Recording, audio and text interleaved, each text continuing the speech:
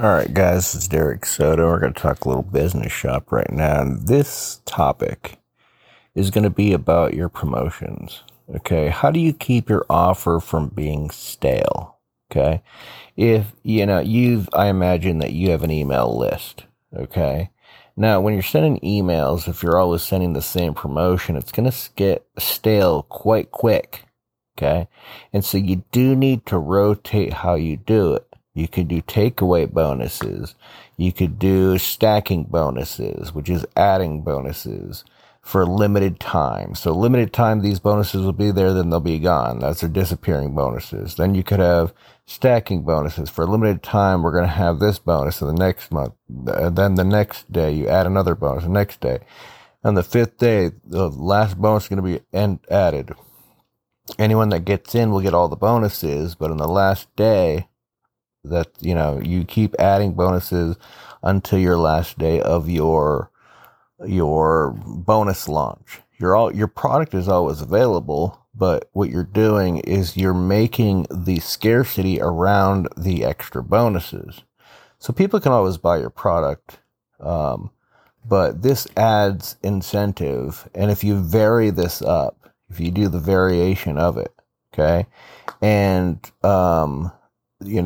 again, borrowing some ideas from Alex Hormozi as far as varying it up for different seasons and holidays and things like this. If you're always varying up things around your offer, okay, giving reasons to for your scarcity, okay, and things like that to psychologically drive more sales. If you're rotating these things, what happens is that it gives it, like he says, a different flavor. Okay. And it's very important to do this because otherwise your offer will get very stale. And this keeps your offer fresh, and people that, even if someone bought your program, sometimes they might even buy it again just to get a different set of bonuses because they're so compelling. Okay.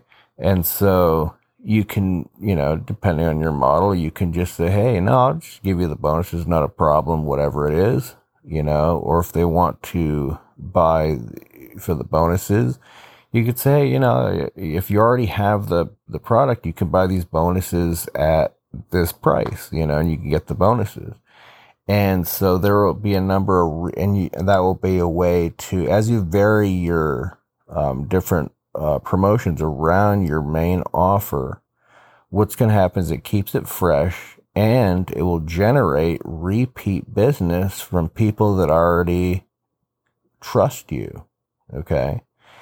I know that people say know, like, and trust you, but if they trust you, everything else, it's fine. They don't even have to like you. It helps if they do, but if they trust you, they'll do business with you. If they know your products are good and they trust you, they'll do business with you. And, whether they like you or they know you, that's kind of, well, do they know you? Like, it's subjective, but they inherently trust you. So it opens their wallet to you. It's a good indicator that they trust that what you're saying, that you're going to deliver what you're saying. Okay. They believe that. They believe your promise. Okay. And always, like Russell Brunson says, get them to believe one thing, get them to believe one promise, I'll help you grow your business by 10%, or you don't pay, or whatever it is. Okay. So at the end of the day, vary up how you promote things, create scarcity and stuff around your business by actually, instead of manipulating, I would recommend never discount the value of your product. If anything, increase the price of your product, and you could say it's, the product is going to go up in price during XYZ, and that could be a promotion in and of itself. It's not only this, it's going to go up in price, XYZ, yada, yada. You can do that, and then you keep it there, you know. So, you know, once you've had an offer on the table for a while and you're starting to get more customers and you're starting to get more work, you naturally should be rising the price of your product. It keeps that challenge going, and it keeps your offer from being stale, and it just increases the perceived value of that offer, because like, oh, this thing is more now. And because you're improving it, it shows that you're improving, and it shows that you're adding more value.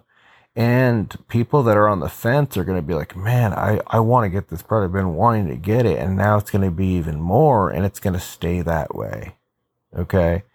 And so that could be a huge driver.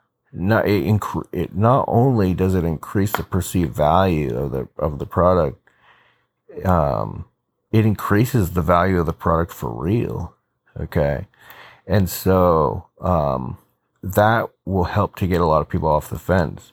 And you can do this as you get more clients and as you get more work, especially as you have to hire more staff to, you know, to fulfill and all this other stuff. Increasing the price of your product, even a few $100s, whatever it is, $1,000, whatever it is you're doing, you know, you want to, use methods like this to keep your offer from being stale. All right. There's many more things, but we'll leave that for now. All right. So we'll talk soon, and God bless.